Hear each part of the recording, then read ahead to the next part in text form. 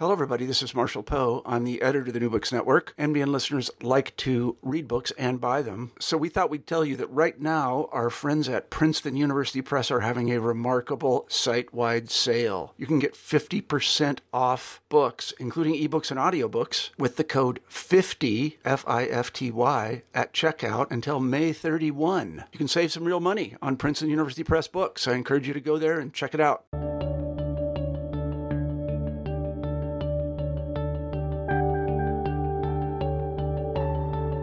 Hello, everyone. This is Ryan Tripp. I'm here on New Books in History, a channel on New Books Network.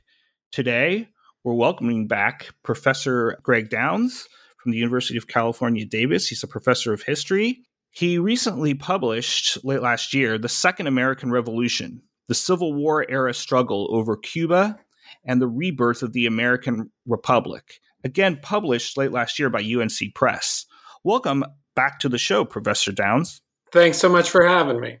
So, by way of introduction, why was the quote-unquote Greater Civil War referred to as a Second American Revolution, and what prompted you to study it? That's a good question, because most of the time Americans today, and really for the last 100 years, have taken for granted the name of the nation's most significant conflict. That they take for granted that it is called the Civil War and has always been called the Civil War. And as I lay out in both the introduction and conclusion, there are consequences to those names.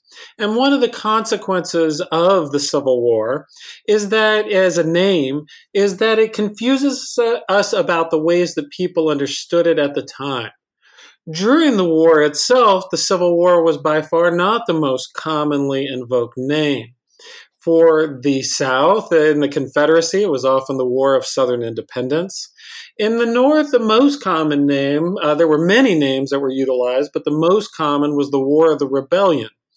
And that endured as the most common Northern usage for decades after. A number of scholars have done work on these kinds of usage. And the Civil War emerged as the dominant usage in the very closing years of the 19th century and the early 20th century.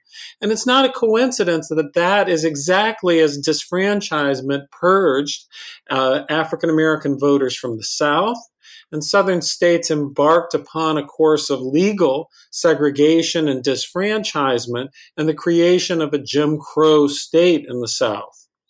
That in the absence of Black political power, the pressure for white Northerners and white Southerners to reconcile was immense, and the linguistic aspects of those compromises was that the Confederates gave up the name the War of Southern Independence, and loyal Northerners gave up the name the War of the Rebellion, which was seen as disrespectful by many ex-Confederates. And the Civil War then emerged always was a political term used for political purposes. We've lost that sense. In recovering, as Gaines Foster and other fine historians have done, that linguistic interplay, though, it opens up a bunch of other questions. What else did people call it? And I'm interested here in following the implications of one of the other usages that were relatively common during the war and the immediate aftermath, but now seem strange to us. And that's the usage of the Second American Revolution. As the book begins, it begins with a quote from the New York Herald on Inauguration Day in March of 1869, as Ulysses S. Grant is inaugurated. And the Herald calls the inauguration the culmination of the Second American Revolution. A term that had been used throughout the war, would be utilized for a while after and fall into eclipse. Now, if it was just a matter of the fact that some people use some different names, it's interesting to know, but it's not that important. But there is, I think, a series of meanings embedded in the ways that they used revolution that are actually helpful for us today in trying to pry open and to rethink what the Civil War was, and to try and look at it without the confidence that we already know what it was, to see it anew as stranger and more meaningful than we might immediately first subscribe. If the Civil War puts the conflict into a domestic and a domesticated conflict, an internal fight, and a fight that's almost literally a family feud, most notably in the metaphoric references to a brother's war. This diminishes some of the ideological stakes. It takes it out of a world history, and it also, I think, obscures the ways that the war was fought, which were, of course, in many respects not civil at all. But Americans have trouble, and I believe that the terminology of revolution helps us to pry open those meanings that were apparent at the time to some contemporaries and are apparent on analysis. But it's hard for Americans to talk and think about a second revolution for a number of reasons.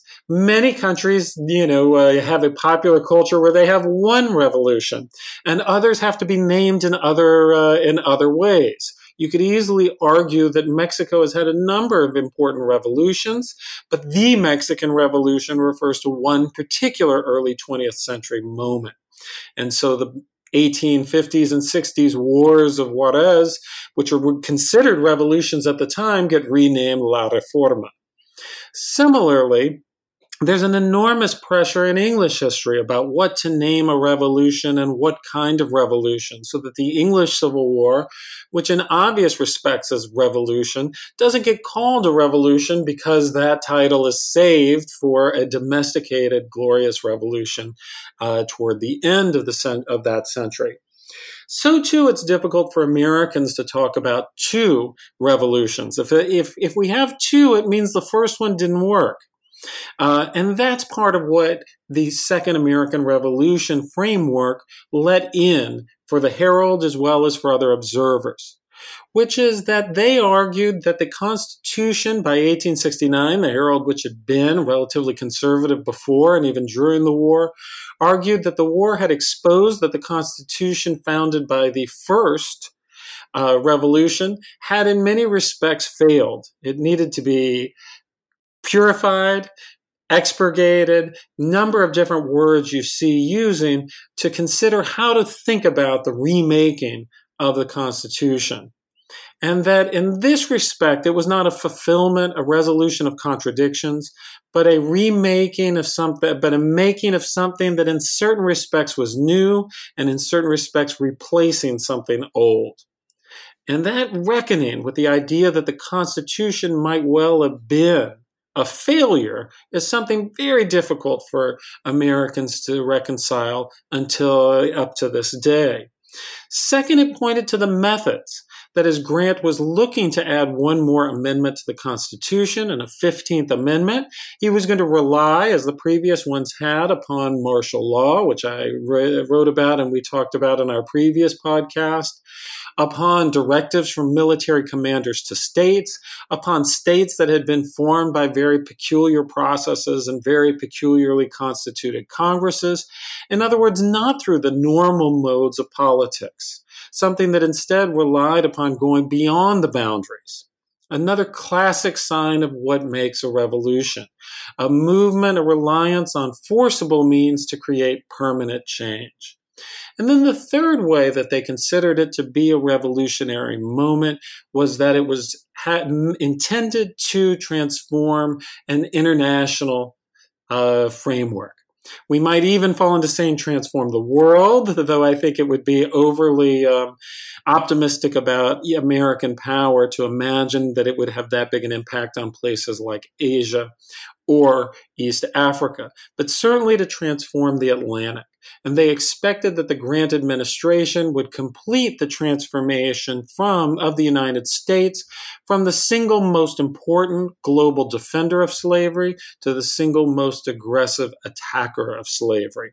And in this respect, they expected, though as we'll get into in our other questions, they were disappointed, They expected that Grant would call for direct U.S. intervention in Cuba to end slavery there immediately. And these pieces bring together, in interesting ways, anticipate the ways that scholars today, social scientists and others, have talked about what it means to think of a revolution. And to, once we step beyond the idea that there's only been, say, 5 great revolutions, and we think about what a revolution is, that these give us some windows into what a revolution is. That a revolution is a forcible effort to permanently transform the political arrangements.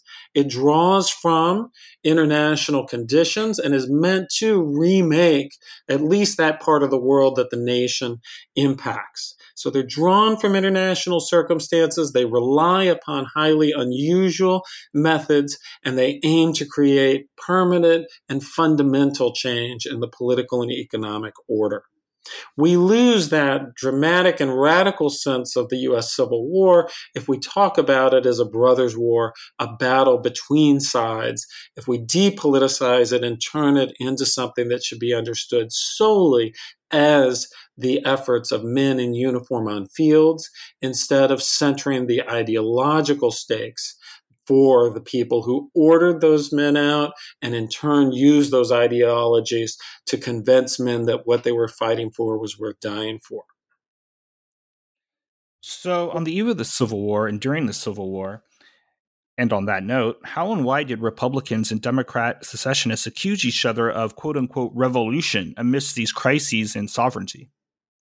There's a great irony that your question points to, which is that for something that I call a revolution, many of the people, especially at the beginning, denied fervently that they were revolutionaries. And this also rubs against our sense of what a revolution is. That many people, heavily influenced by older sociological theories of great revolutions, imagine revolutions as led by a very self-conscious revolutionary avant-garde. Certainly that's an important part of what makes a revolution. But in fact, as scholars, especially in light of the last 30 years, of the revolutions that spread through the former Soviet bloc at the end of the Cold War, of the Arab Spring, and a series of other revolutionary movements across the world over the last couple of decades, that scholars have come to become much more interested in the idea that many revolutions emerge without very clear revolutionaries. And of course, it's obviously true that many self-conscious avant-garde revolutionaries never come close to starting a revolution. So how do we make sense of this? What's it mean if we think of a revolution without focusing primarily upon revolutionaries as the leader? What it means is that what revolutions emerge from is what scholars call a revolutionary situation, which is a moment when crisis creates multiple sources of sovereignty that each claim authority and a right to rule in ways that can't be reconciled. And in that moment, when you look at other revolutionary moments, the color revolutions, the Arab Spring, you see people move in to take revolutionary actions who previously had always thought of themselves as moderates, even institutionalists. And thus you can have a revolution without revolutionaries, just as obviously you can have revolutionaries and no revolution. In many respects, that's a partial explanation of how we should understand the very beginning of the Civil War. There were people in the U.S. North who thought of themselves as revolutionaries. Of course, John Brown would be the most obvious person to come to mind. But even among many radical abolitionists, many were weary of revolutionary methods, of force and bloodshed, as they understood revolution to depend upon, as the way of effecting change, in part because they were skeptical of its success. And of course, the Republican Party, aiming to gain a majority of Northern votes, did not run as a revolutionary party. They ran as the party that said they were fulfilling the goals of the founders. They called the Democrats, Stephen Douglas, the revolutionaries for trying to remake the Constitution into a pro-slavery document. And of course, Douglas spent, and most of the Democrats spent most of the 1850s calling the Republicans revolutionaries. It was one of the things that unified Northern and Southern Democrats. And so we get this oddity that both parties in the U.S. North call the other side revolutionaries and deny that they are. Meanwhile, most of the Confederates themselves are locked into a set of arguments in which they cannot say they're revolutionaries. That in seeking to call themselves secessionists, what they're aiming to do is to say that the Confederacy has a right to exist from the moment of its foundation. That's very different than a revolution.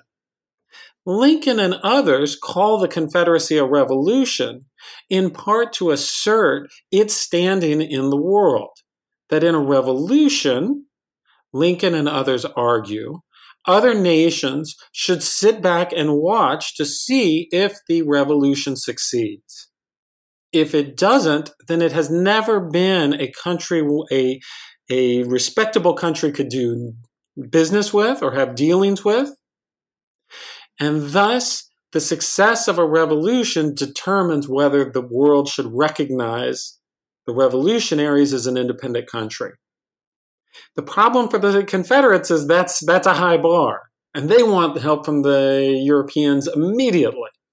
And secession is in part aimed at this international audience to say we're a legitimate nation from day one. So there's an immense pressure upon Confederate leaders to deny that they're revolutionaries, even as, of course, as both Northern Republicans and Northern Democrats will call secessionists revolutionaries. There are some exceptions. The most famous would be Alexander Stephens, the vice president of the Confederacy. There were some Southerners, many of whom had been Whigs, who had denied that the right of secession existed, but agreed that Southern states had a right to launch a revolution. In North Carolina, they try and replace an ordinance of secession with an ordinance of revolution. They don't believe that there's a right to secession, but they do believe, as virtually all Americans believe, that aggrieved people had a right to try a revolution. They better win, and they should have good reasons. In his famous Cornerstone speech, where Alexander Stephens calls slavery the cornerstone of the Confederacy, near the moment of its founding, he also says that what makes the Confederacy a revolution is how it is able to discard the false doctrines of the Declaration of Independence, to discard ideas about the equality of human beings, which had created a poor foundation for government, and instead, in discarding it, to start anew, a revolutionary break with a government that would be self-consciously built upon racial inequality, rather than just being built on racial inequality while upholding other values. So but Stephens and some others aside, we have a conundrum. By the middle of 1861, everybody agrees that they're in what's potentially a revolutionary situation, and everyone says they didn't do it. And I argue that there's a couple pieces of this, one of which is the importance of people of an American politics in which sometimes the most radical people learn to clothe what they're doing in moderation, which is something Lincoln often did and that has confused Lincoln scholars ever since. That in taking radical acts to present them as the most moderate way possible as a way of sustaining political support. Also that they're drawing upon a language they literally inherited from England, in which the Glorious Revolution, itself a violent overthrow of not only the monarchy, but an attempt to restore a monarchical near absolutism, in the late 17th century, that it got retold in histories and Whiggish histories as a mild and moderate revolution. And in many ways, the ways that people talk about the Civil War parallels that work on the Glorious Revolution, most notably by Steve Pincus, of trying to cover up and moderate it. And so what we get is a scenario in which I argue that Confederates, fearing that they've lost power not just in the U.S. but in the world, fearing what is ahead of them, launch a revolution not from a position of strength, but of weakness and desperation, a defensive revolution in order to try and salvage a slavery they see on the ropes, and in which Lincoln and Northern Republicans cannily but confusingly wait to try and force the Confederates to leap first in order to swing public opinion in the North on their side. So we get this oddity of a revolution that seems not to have clear, self-conscious revolutionaries, but where each breakdown of sovereignty leads the other side to act in ways that they previously would not have imagined. And that's another way of defining a revolutionary moment, a revolutionary time. Not when people fulfill things they've always dreamed of, but when they suddenly begin acting in ways they could not have imagined. And you see that overtaking Lincoln and even moderate Republicans over 1861, and you also clearly see it overtaking Confederates over the same time period. So spinning out of that question, how and why did Lincoln and the Republicans, quote unquote, straddle conflicting temporalities in revolutionizing the federal Constitution, especially with the 13th Amendment? So as Republicans faced what to do as they move through the war, begin to prevail against the Confederacy, see the breakdown of slavery, a great deal by the tens of thousands of formerly enslaved people who run to U.S. lines and break down and attack slavery from within. As they see this and look toward the future, they face a dilemma. And the dilemma is this. They have run on the platform that they are the true defenders of the Constitution as it was intended to be, which they believed, or at least argued, was intended to be an inherently anti-slavery Constitution that had been perverted by a slave power. But they accepted that as part of the compromises of the Constitution, that anti-slavery default ended at state lines, that states had power over slavery. Thus, they could very quickly, or quite quickly within the war, start to attack slavery in the territories, on the high seas, in transit, in Washington, D.C., even in occupied areas. But how could they stay within the Constitution and also attack slavery in the states? Even they had to admit that the only way to successfully do this and legally to do this was to change the Constitution. Thus, the fight over whether the Civil War was a war to save or preserve the Constitution or to change the Constitution. You see elements of both. In the course of that, Republicans come by 1864 to the sense that slavery won't die naturally during the war, that states won't end it quickly enough, even under pressure. They won't be able to make enough new states in the South after their disappointments in trying to construct unionist governments in Louisiana and in eastern North Carolina and Arkansas. And they'll not be able to end slavery that way, and so the only way is a constitutional amendment. But how do you pass a constitutional amendment in wartime? Well, there's a couple of questions. Constitutional amendments need two supermajorities, one in the Congress and one in the states. Well, what counts as a supermajority in Congress? Here, Republicans have an opportunity that I think they find irresistible, though at times it makes some of them nervous too, which is with the Confederate states having left and after Republicans have expelled numerous other members for disloyalty, some of whom were from loyal states, they then face a question. Is the Congress that remains enough? By the rules of Congress, they're able to have a quorum, but a number of Democrats and even some Republicans say, look, this is not a real Congress. We don't have representation from everyone. We need to use this Congress to govern the war and win the war. But is this a Congress we can use in order to make permanent change? And Republicans really wrestle with that question, and essentially they come to the resolution that they don't have a choice. They won't be able to end the war without making permanent change. They have to rely on this Congress, so they do. Because that Congress continued to meet in Washington, because it called its numbers the same, we treat it as if it's the same as the Congresses that came before. But I think in other countries, we'd be much more quickly to come up with, to at least ascribe some legitimacy to the names of its critics as a kind of rump parliament or a directory or a group that has appointed itself a set of powers that probably go beyond normal time. So one question is, can the constitutional amendment pass a Congress just with a supermajority of those who are there? On the one hand, the rules suggest yes. On the other hand, it's highly peculiar and nothing else has happened like it. And they do it anyway. Then the question of, and the Congress it passes not only doesn't have the Confederacy, but they've used this reduced Congress to make new states, particularly the peculiarly constituted state of West Virginia. And they count toward the supermajority. Then it goes to the states. Well, what states count? Can you pass with the supermajority just of the loyal states and tell the disloyal states they don't count in the numerator or the denominator? They consider that. Eventually, the decision is made by the Secretary of State, William Seward, that the constitutional amendment clears when it passes a supermajority of all the states. So to get that, they're going to need to be able in each of these amendments to get approval from ex-Confederate states. And to get that, they rely on martial law.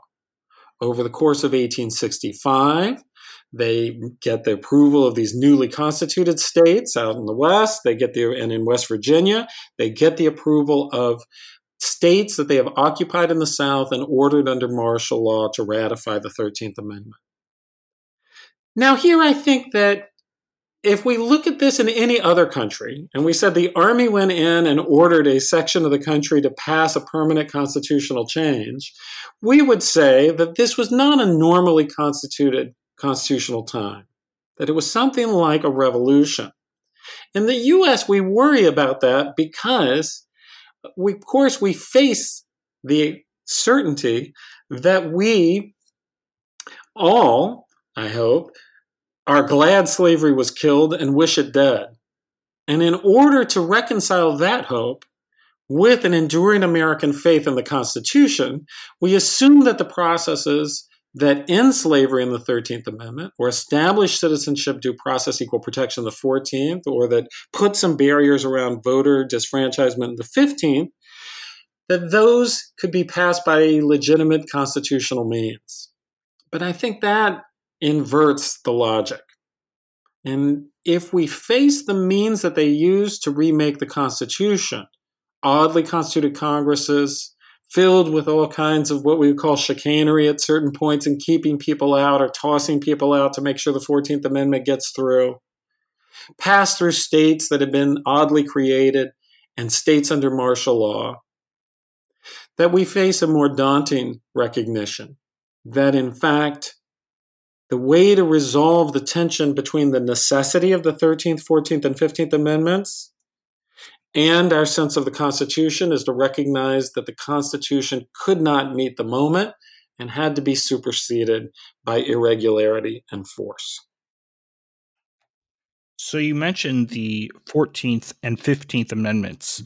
Did anyone acknowledge the Republican politician and voters who continued to revolutionize the Constitution, also during occupation? And were there any limitations to this revolutionary effort? So yes, as a matter of fact, you do see certainly Democrats run throughout the war on the idea, loyal Northern Democrats run on a platform of the Union, as it is, the Constitution as it was. But they're fighting only to save the Union, not to change it.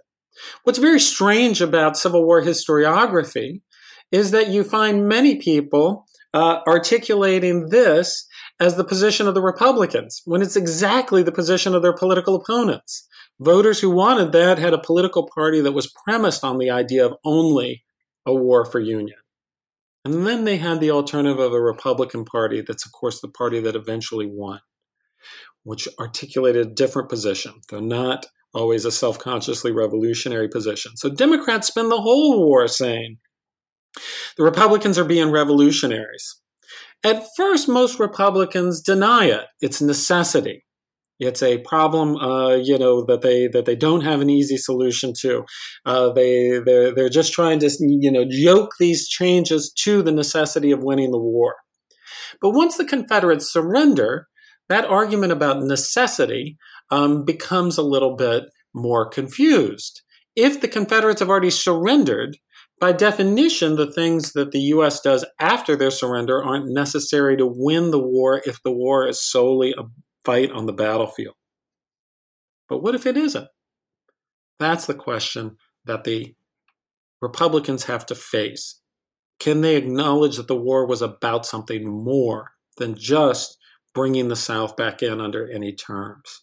And in the period after, you do see a number of Republicans, after surrender, a number of Republicans acknowledging that it is a revolution, sometimes celebrating it as the greatest revolution in world history, greater than the French because it succeeded, sometimes saying that they hadn't intended a revolution, but the South had forced a revolution on them, sometimes pointing to the simple impossibility of reconciling themselves with any options other than revolution in the face of what they defined as an ongoing revolutionary resistance to U.S. power in the Confederacy even after surrender. Other Republicans are highly wary and fearful either of the idea or of its political consequences, and so resist that language. And you do see fights within the Republican Party.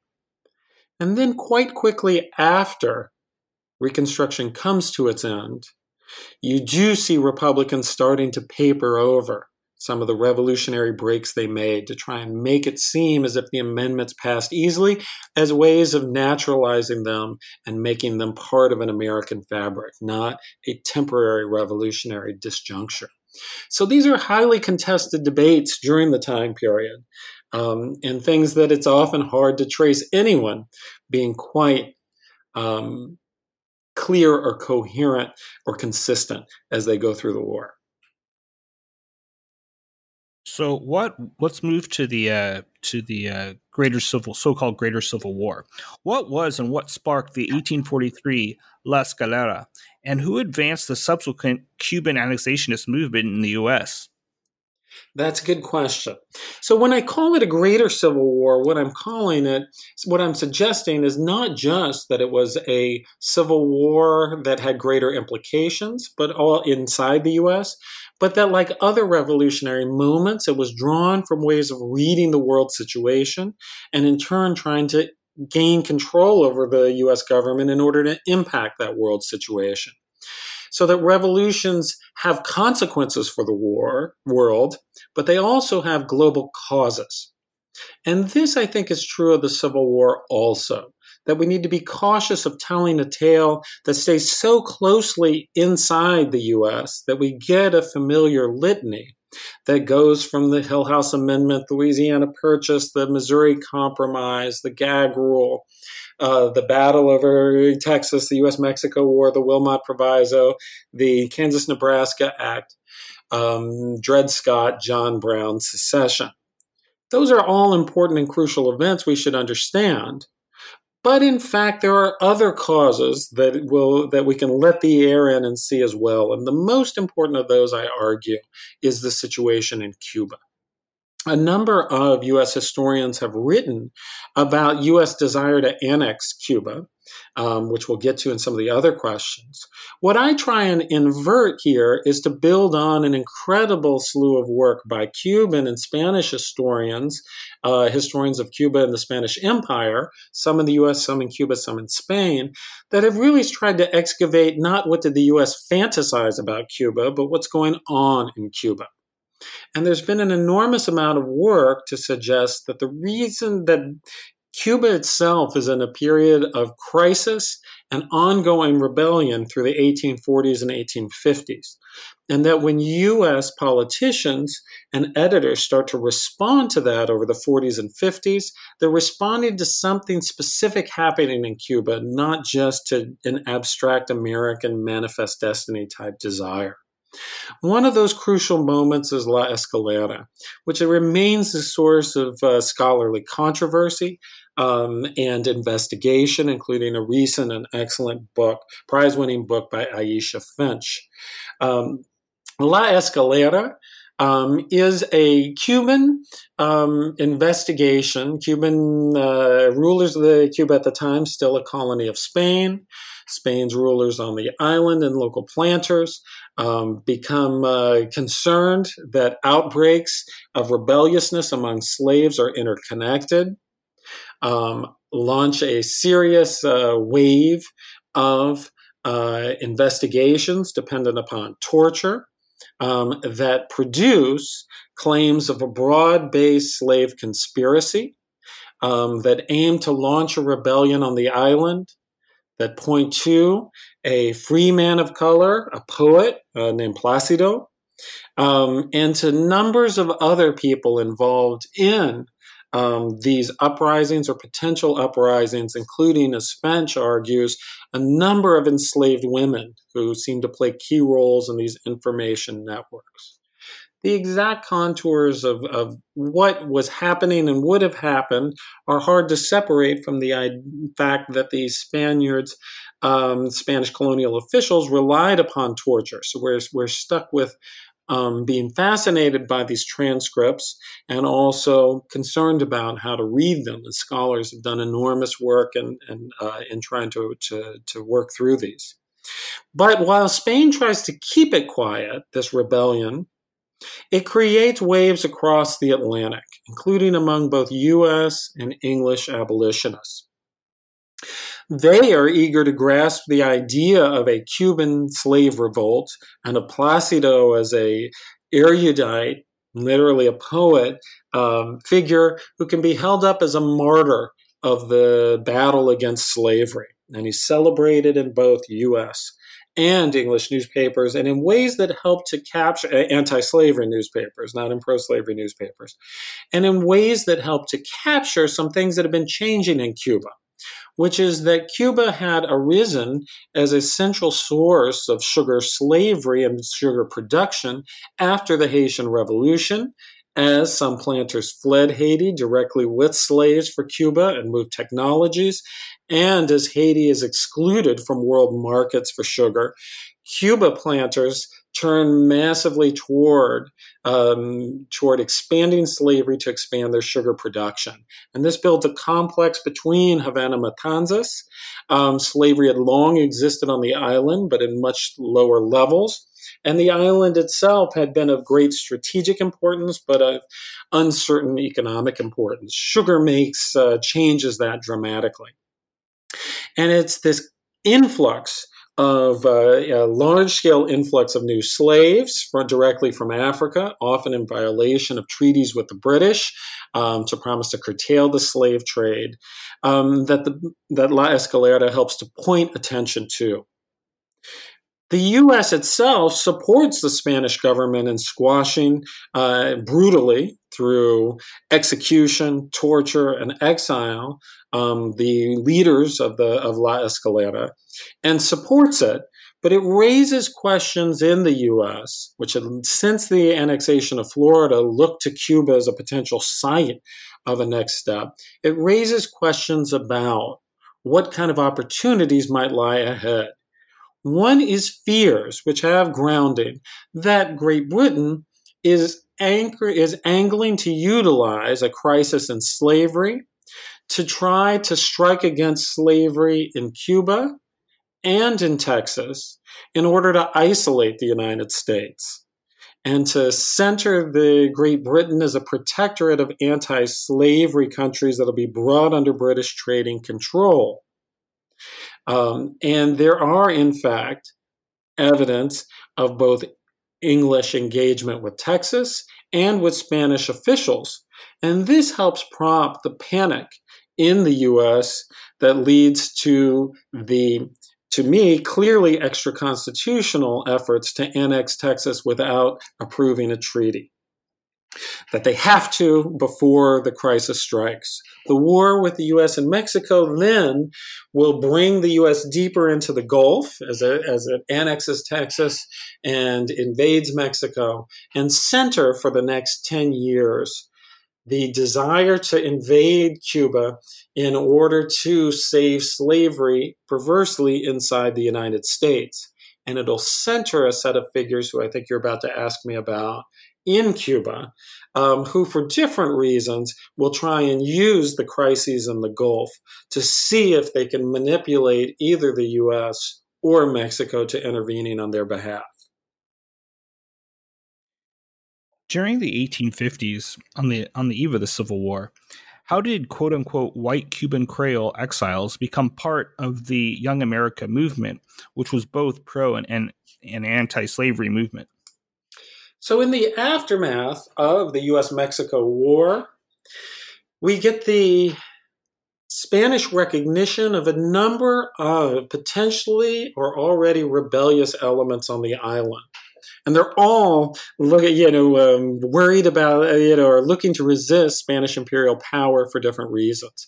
Of course, the slaves and the free people of color, who also constitute a large group on the island, as well as a group on the eastern part of the island who will be particularly important in the 1850s, were people who live in an area that have been marginalized by the growth of Havana Matanzas. They are people around Puerto Príncipe, Santiago de Cuba, other places in that area, where slavery had existed, but in relatively smaller form and largely in things like ranching and other smaller forms of agriculture, not sugar.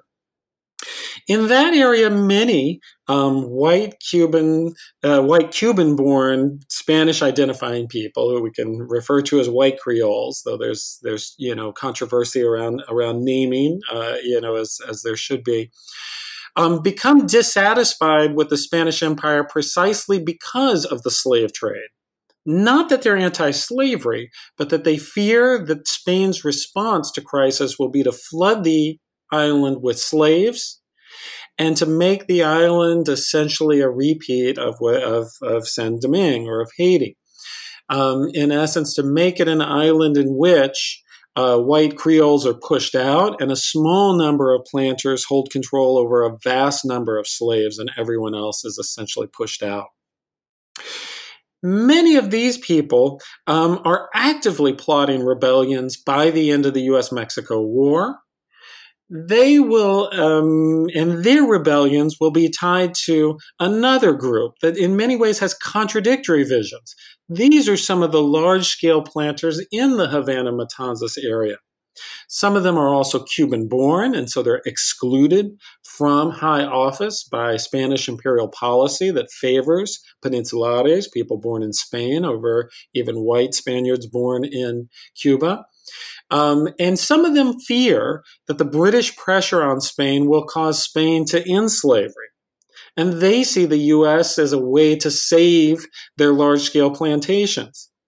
This is what a revolutionary situation does. It produces strange alignments in which, for a time, the people fighting most desperately to protect slavery end up aligned with white Cuban Creoles who are not trying to overthrow slavery, but to put a brake on it. And to make sure that Cuba remains a white-dominated island, the pet project of one of their leaders, Domingo de Guacarilla. Then, in the years right after the U.S.-Mexico War, a couple of things happen. Key U.S. editors arrive from Mexico City from covering the war. One named Cora Montgomery, or that's her pen name, and another, her editor, Moses Beach. There they, as well as John O'Sullivan, the coiner of the term Manifest Destiny, all in Havana meet and engage with high-level elite planters who convince them the island is ready to rise up. And that all they need to do is convince the U.S. to show some sign, and they'll rise up if they can be sure they'll win. The leading figure in the Cuban side of this becomes a Spanish imperial military man named Narciso Lopez, Venezuelan-born, but who had served in office in Cuba. And he'll organize efforts to invade Cuba through several times over the late 1840s and early 1850s until he's captured and executed. And these invasions themselves, or filibustering invasions, are often hard to pin down in U.S. history.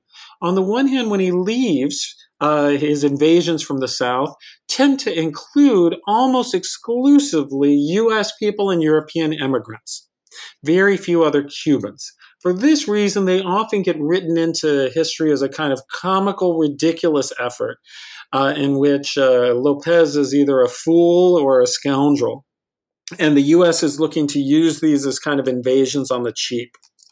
But what's actually clear, and that's what you might see if you only looked at the U.S. records, what's actually clear if you inverted and looked at the Cuban records and the Spanish imperial records, is Spain doesn't see Lopez like that at all.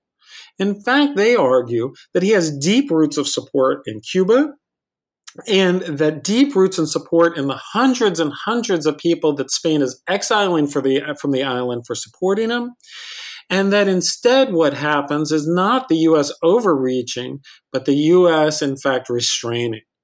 That on the U.S., the Cuban exiles ready to fight with Lopez are keeping a close eye on the federal government.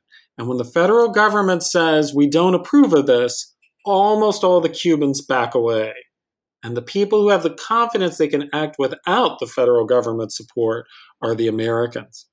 So that you see these invasions entirely differently if you look at them from U.S. sources as if you look at them from Spanish sources. Then we look at the question of what about these Cuban rebels in the U.S.? What are they doing? What happens if we don't make them passive recipients of U.S. fantasy? And that's where we get the importance of the connection you asked about with Young America, an expansionist movement of Democrats who see the way out of the slavery quagmire or conflict inside U.S. politics after the U.S.-Mexico War is expansion everywhere. Canada, Mexico, keep adding territory, a kind of national greatness platform. Cubans very quickly put themselves into Young American networks in New York City and around New Orleans and start to look to see if they can manipulate U.S. politicians to trying to back an invasion of Cuba in order to get what they want, which is Cuba out of Spain's hands. And these Cuban exiles often change their position or hold contradictory positions. For independence under a U.S. kind of protectorate, as a state of the U.S., anything except Spain. And it's in this way of seeing the tensions over the expansion of slavery that I think we can start to internationalize the causes of the Civil War. That if we think not of the fantasy of some fools who go on to their death in the U.S., but instead the plotting and planning of groups of Cuban exiles who aim to force into U.S. politics the question of international slavery and slavery in Cuba. And they do. The Democrats eventually move toward, though not fully, a Young America position toward the expansion of slavery and an embrace of the idea, though never actually official support for, but an embrace of the idea of Cuba coming under U.S. protectorate or entering as a state. And that, I argue, is one of the things that creates a broader international vision of the Republican Party. To move from here's the domestic compromises we can make or have to make in a constitutional system to here's what we can do internationally. And internationally, we can act to end slavery everywhere. So let's focus on what stymied the so-called revolutionary efforts of Cuban Creole exiles and Young America politicians. So how did Spanish endorsement of free black labor, a coup in Spain, and bleeding Kansas all stymie these efforts? Yet they also ushered in anti-slavery expansionism and Cuban Creole anti-slavery activism. Right. So Spain, responding to these crises, experiments with a number of solutions, one of which is the appointment of a highly interesting figure as Captain General, essentially the marshal governor of the island, who begins to explore both arming free black men and also explores shifting Cuba from a system of slavery to some kind of system of something closer toward indenture or bonded labor, and to explore the replacement of new slaves with the so-called coolie trade from China. This creates a couple of panics. Panics in the U.S. That Cuba will, experience at emancipation that'll threaten U.S. slavery, that'll lead to a revolution by the slaves, which will lead to a revolution inside the United States.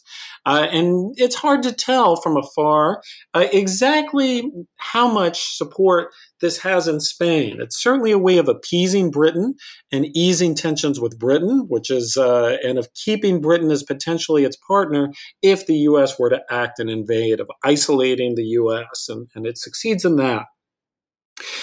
At the same time, however, the slave lobby around Havana Matanzas, especially those with connections back to, with close connections back to Spain and former captains general who had served there, made tons of money, and then gone back to Spain. This slave lobby lobbies intensely in Madrid to support and defend slavery.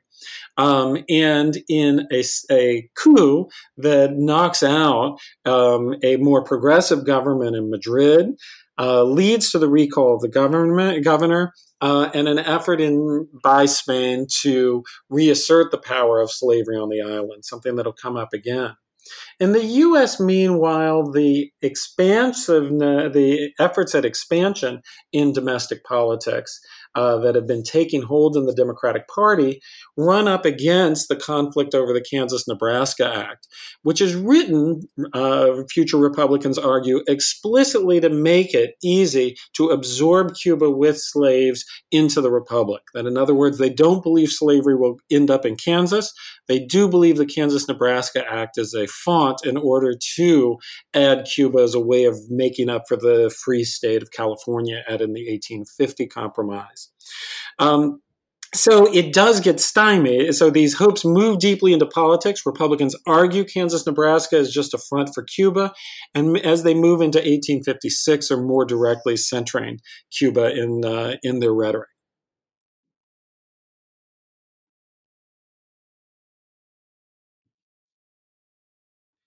How did U.S. filibuster liberal imperialism in the Americas, James Buchanan's lackluster bombast, Republican anti-slavery expansionism, and anti-slavery challenges all help precipitate what you describe as the Second American Revolution? So there's groups, if we think of the U.S. as itself a center of conflict of U.S. politics, different groups are trying to use each of these crises in the same way. So what might look in the retrospect as the moment when the hopes for adding Cuba should have died, or other people, moments when the crisis can be turned.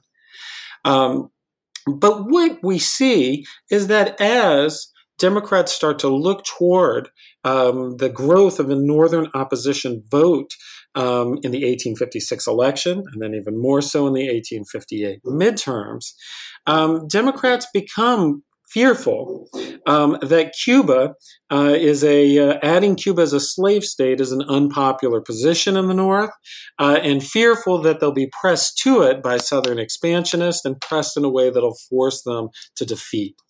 It's easier to tell a Northern public that slavery is something they're stuck with inside the states as part of the compromise than to acknowledge the U.S. as the global defender of slavery.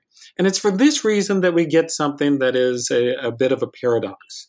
From the U.S. side, we see lots of complaints by anti-slavery that the U.S. is backing the filibusters, but oddly from the Spanish documents, the Spanish ministers and diplomats argue that the U.S., even Buchanan, does whatever they ask.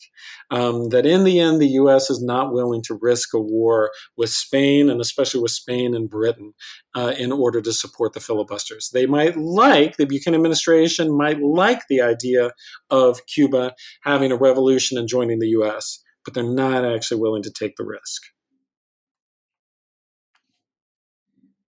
During and after the Civil War, how did the politics of U.S. anti-slavery expansionist internationalism, Liberty Power, and Mexican liberalism exacerbate debates over support for the quote-unquote Cuban Revolution of 1868, as well as that simultaneous coup in Spain?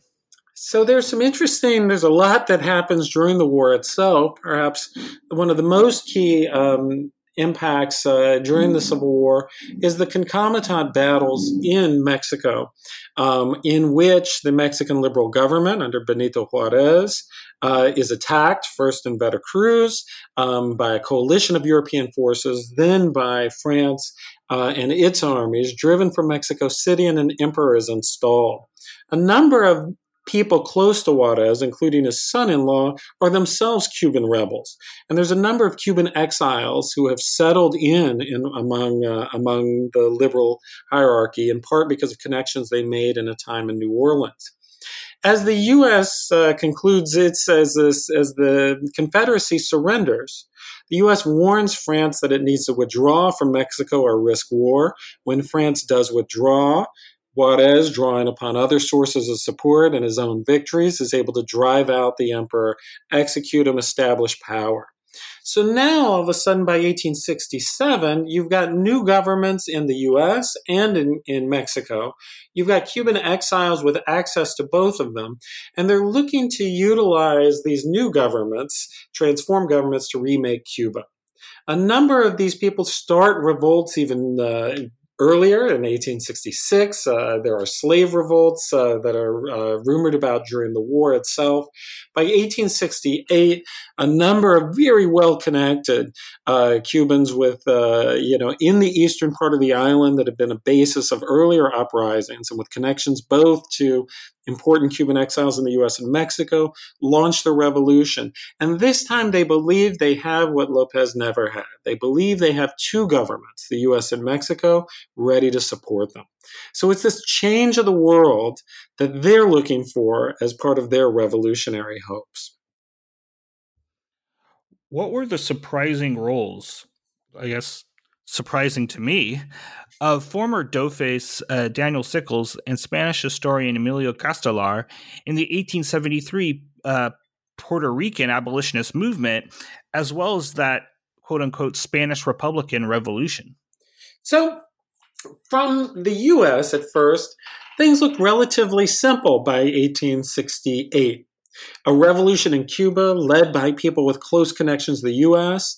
They make important points of having the people, of claiming to be at least mildly anti-slavery, though they're not coherently anti-slavery until former slaves run to join them and force them toward broader abolitionist positions. But they think if they can look anti-slavery enough, the U.S. will come in and support them. And in fact, things seem to be moving in that direction, though there's also fear of debt and of a war with Spain.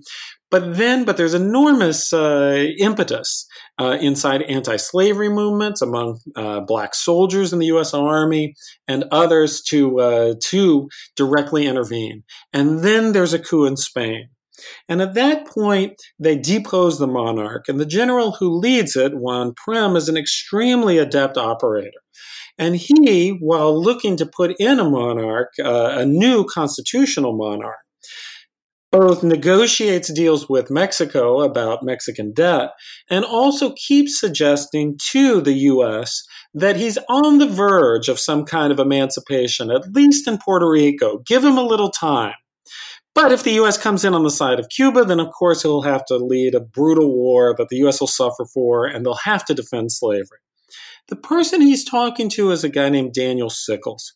Sickles had been a leader of the Young America movement, had helped to aid Buchanan and others in pressing for Cuba to get Cuba to save slavery in the 1850s. But he had, during the Civil War, become a supporter of emancipation. And even after a trip down to South America, come back and been quite a radical military general of the Carolinas, where he had been replaced by Johnson for being too radical. By the time of Spain, he believes that his historic mission is to add Cuba to the U.S. probably, but certainly to end slavery in Cuba. So an exact definition of somebody changing their views in a revolutionary situation. So that's what Sickles aims to do. And he gets convinced by Prim that Spain is always on the verge of acting, and also that if they wait for Spain to act, Spain will ask for a payment from the U.S. of $100 million or some amount of money in order either to give Cuba independence or to make it a part of a Spanish Commonwealth or to pay for the emancipation of slaves. If Cuba became independent, who knows? Maybe it could enter the United States, but always that $100 million.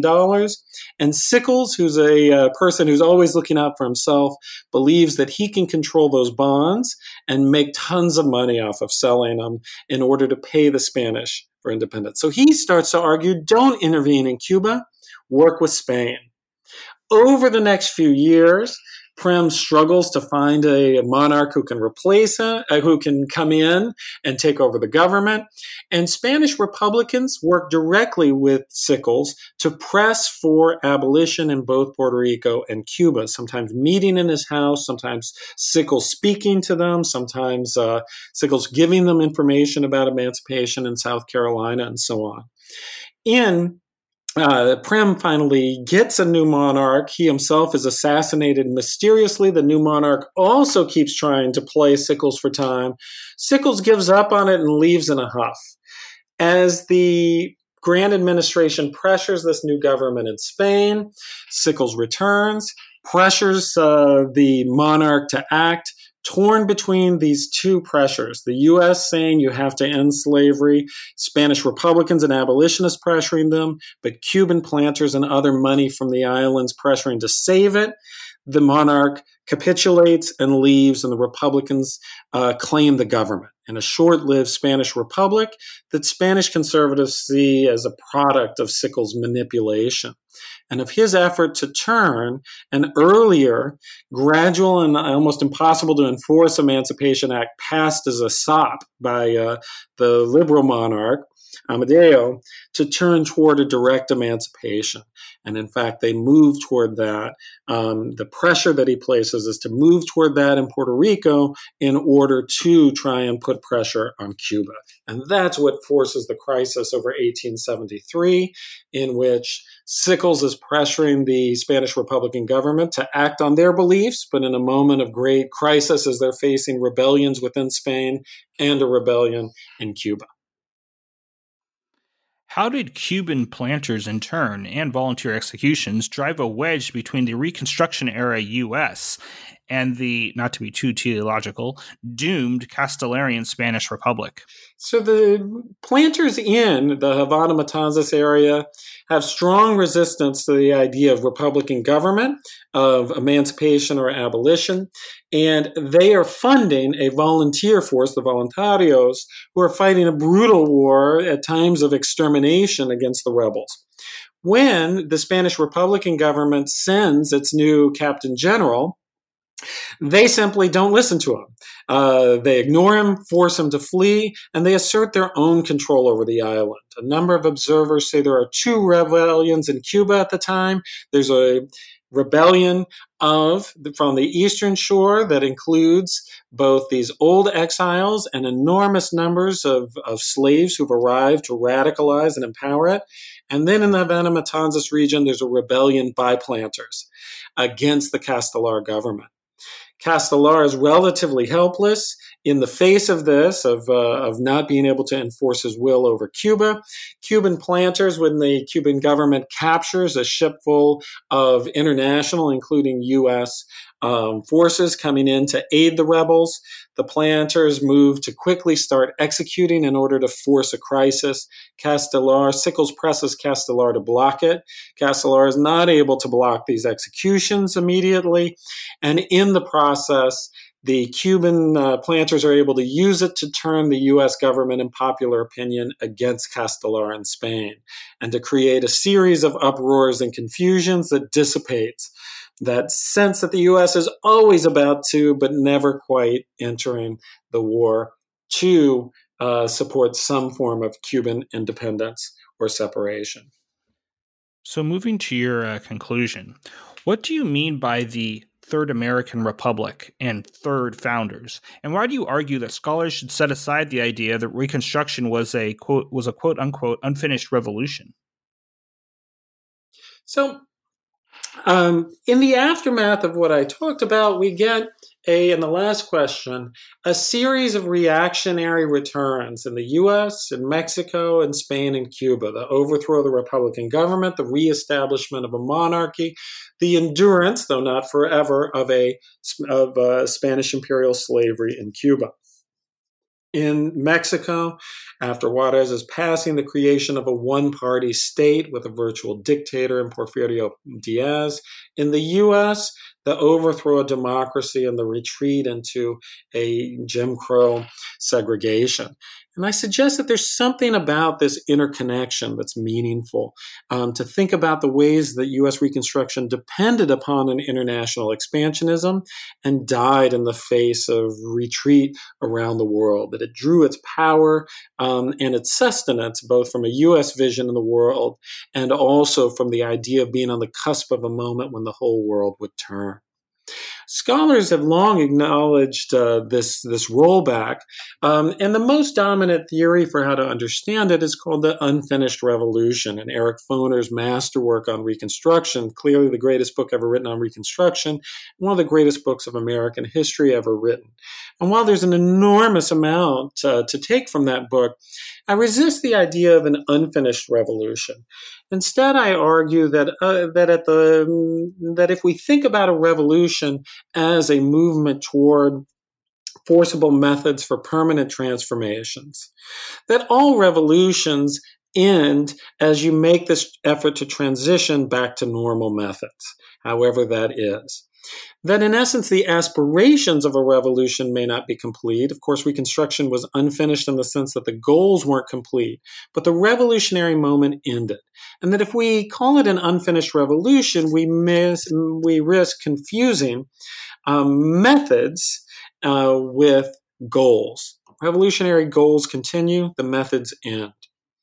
Then what I argue is there's something really bleak and depressing about the idea that, as John Fabian Witt, legal scholar, and others are exploring, that legalism could not preserve Reconstruction, that it depended upon a sense of wartime and a reliance on wartime, and that it raises questions about the adequacy of even the Second Constitution. Against this, a key question since the 1950s and the explosion of an ongoing civil rights movement and then the transformations of the 1960s has been whether the civil rights movement fulfilled Reconstruction.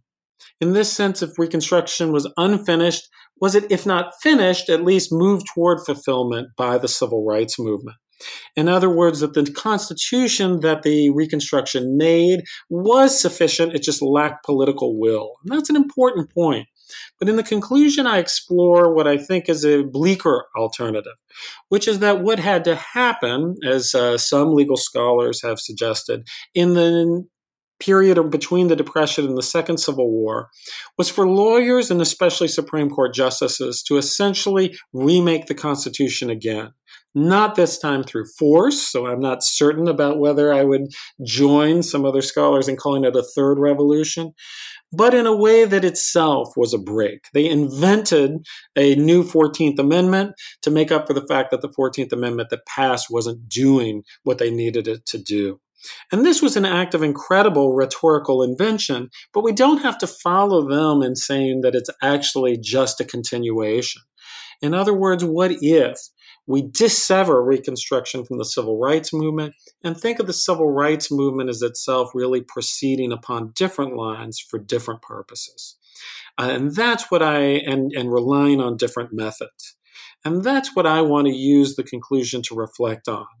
That how does fundamental change happen in the United States?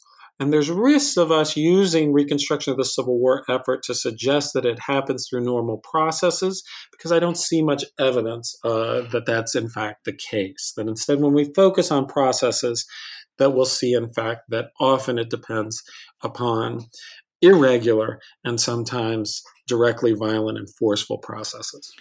So on that note, I have one final question. What's going on with you next? Are there any additional projects that you're working on? So I do have a couple of things. There's a few small things that I'm working on, and I'm also focusing on two big things, one of which is that with Northwestern's Kate Mazur, I'll be one of the two editors of the Journal of the Civil War Era, which is an important academic journal. And I'll also be finishing a book on Nat Turner and prophecy by my friend Tony Kaye, a longtime professor at Penn State who died tragically young and who asked me to complete his manuscript. So those are the two most direct things. After that, I've got a lot of big ideas, but as yet unformed, about how to move backward in time and to really reflect upon the transformation of the United States and especially the United States North over the first half of the 19th century. Congratulations on your new position, and we hope you'll remember the New Books Network for your friend's book. Thank you so much. I'd be delighted to. So this has been a production of the New Books Network. The book is The Second American Revolution, the Civil War Era Struggle over Cuba and the Rebirth of the American Republic, published late last year by UNC Press. On behalf of Professor Downs, this is Ryan Tripp for New Books in History, signing off.